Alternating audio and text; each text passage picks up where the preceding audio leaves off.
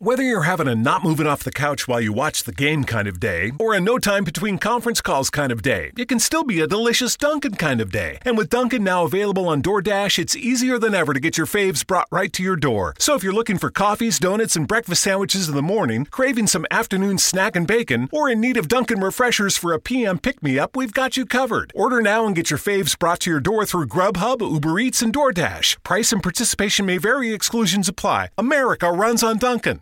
The sweet aromas of the apple fritter, cinnamon roll, and blueberry muffin are hard to resist. So making it the rest of the way home without reaching in your McDonald's bag is no easy task. But nothing worth doing is easy. Wake up and pair any one of these sweet, fluffy, frittery bakery treats with a McCafe iced coffee. Get any size and any flavor for just 99 cents until 11 a.m. Price and participation may vary. Ba-da-ba-ba-ba. Hey guys, this is Baxter. And this is Simon. First time we're doing this Facebook Live thing, so forgive us a little bit. Holy cow. Anyway, well, we wanted to take a quick minute because there's a couple things that have happened here in the soccer world since our show came out yesterday and will be coming out officially on Friday as well on Sports Radio America.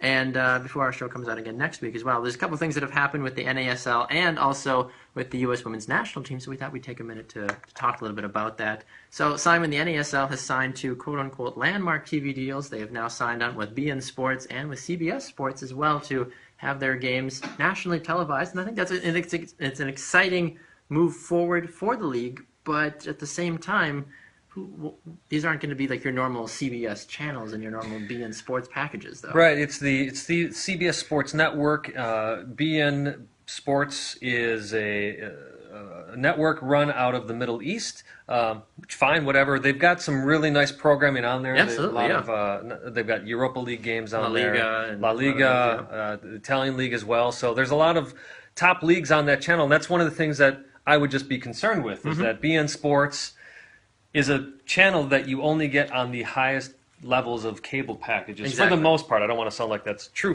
all totally for most, true yeah. fact. But for most, you have to pay for the top sports package to get beIN Sports. People are paying that to get that top level soccer. So my only concern is if people are buying that channel to listen to or watch La Liga games, watch the Italian League, are they really going to tune in to Second Division American League soccer? Probably not, because even when it was streaming online, you could find it relatively easily, and people still didn't really follow. Well, that's one of the things actually some NASL fans have come out and said they're upset about, is that now they're actually, NASL announced there won't be any local TV contracts because of this move, so that's obviously part of the agreement. So you've got your local fans who perhaps can't go to every game upset about this because now they're not going to be able to find their game online or on their even local stations. Exactly, and I think that's going to continue to hurt the development of the league, because you look at leagues like the NWSL and the USL. I know they're not major contracts. I mean, the NWSL has been on ESPN and FS1 a little bit too, but all their games are streamed live on YouTube as well, which is everybody has either a YouTube app or can just go to youtube.com on their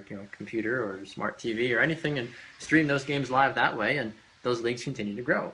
I feel like the NWSL as a whole, people continue to forget about it because the USL has got all these Major League Soccer ties, and the NASL is still that driving, fighting force saying, we don't need MLS, we're fine, we're plenty, we're doing just fine.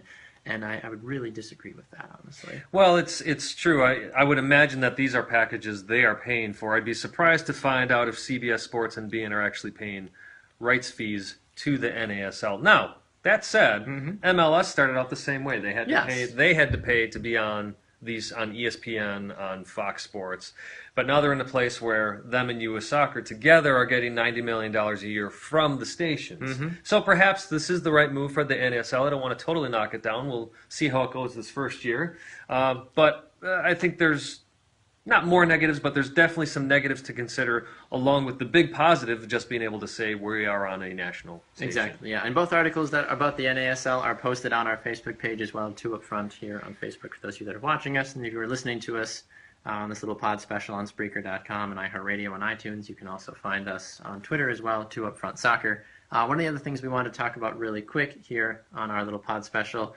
is the U.S. women's national team. Five top players have come out filing a lawsuit against U.S. Soccer in terms of wage discrimination, which is, honestly, it's about time. And I'm so glad that they've finally done this, because these ladies have won a World Cup, they've won numerous Olympics, they're doing everything that the men's team dreams of doing, and they're still getting paid at least half to not 3/4 worse pay.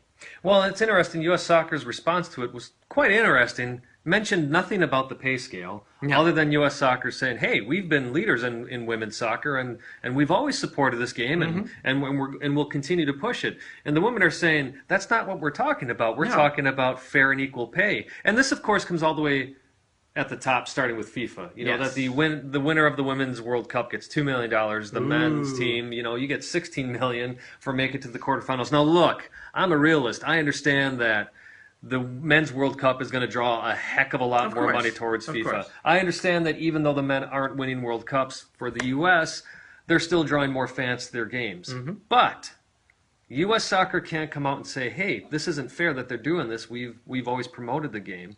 The reason that that's not fair is who's winning the tournaments. Exactly, and that's the big thing that I struggle with, because if you take away the men's-women's side of it and you look at just from a purely successful side of it, the women's teams continue to dominate. They've got all the top endorsement deals. They've got all the top goal scorers. I mean, Abby Wambach is the all-time leading goal scorer across every soccer player, men, female, animal, anything. She has done everything. She's scored 183 goals. That number escapes me now, but she's outscored everybody. And people can say, well, the women's game is maybe not as prolific as the men's game is, or it's not as fast. Well, if you watch this last World Cup, the style of play was, in my opinion, 100 times better than at least some of the opening games for the Men's World Cup, and even the final sometimes, too. I mean, it's very monotonous, and I understand the teams that make it are different. The U.S. is a very run-and-gun kind of team, and that's why I think people love watching them. But you talk about having the world's best stars, no matter where you look, playing for the United States, those stadiums should be sold out. Those games should be drawing millions of viewers, and they're not. But maybe that's because, like you said, the wage, the FIFA, everything,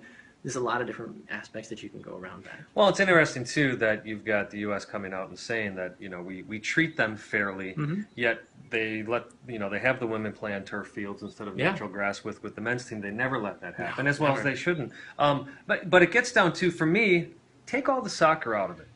Take all the victories out of it. It comes down to paying women the same amount that you pay men for doing the same job. Exactly. That's U.S. law. Like you said, that's U.S. law, and that's been, an argument from the early days, the 1920s, with everything that's happened with the women, for voting even too. And you can make the whole argument about the gender equality and the racial equality, and those arguments, I'm sure you can go, on and on and on. But in a sport like soccer, where it's such an international game that, it really brings genders and races together, you should see more equality, I feel like, in this. And our women especially deserve that because of how successful they've been.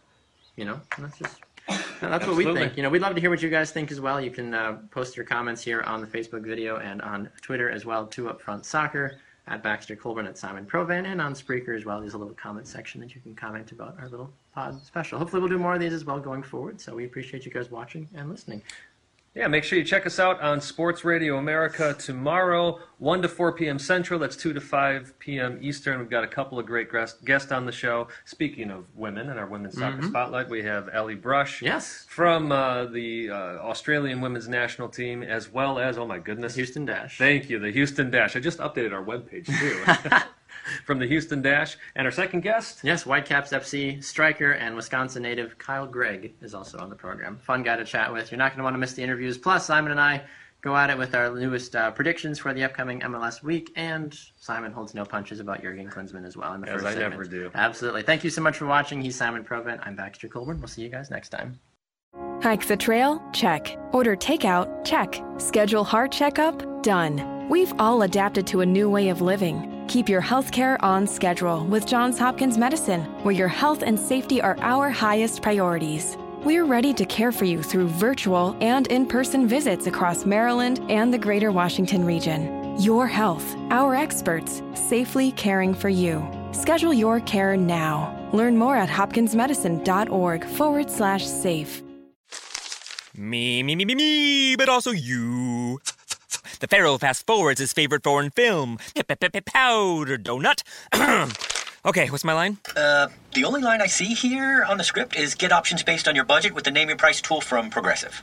Oh man, that's a tongue twister, huh? I'm sorry, I'm gonna need a few more minutes. Bulbous Walrus, the Bulbous Walrus. The Name Your Price tool, only from Progressive. The owl ran afoul of the comatose coxswain. Progressive Casualty Insurance Company and affiliates. Price and coverage match limited by state law.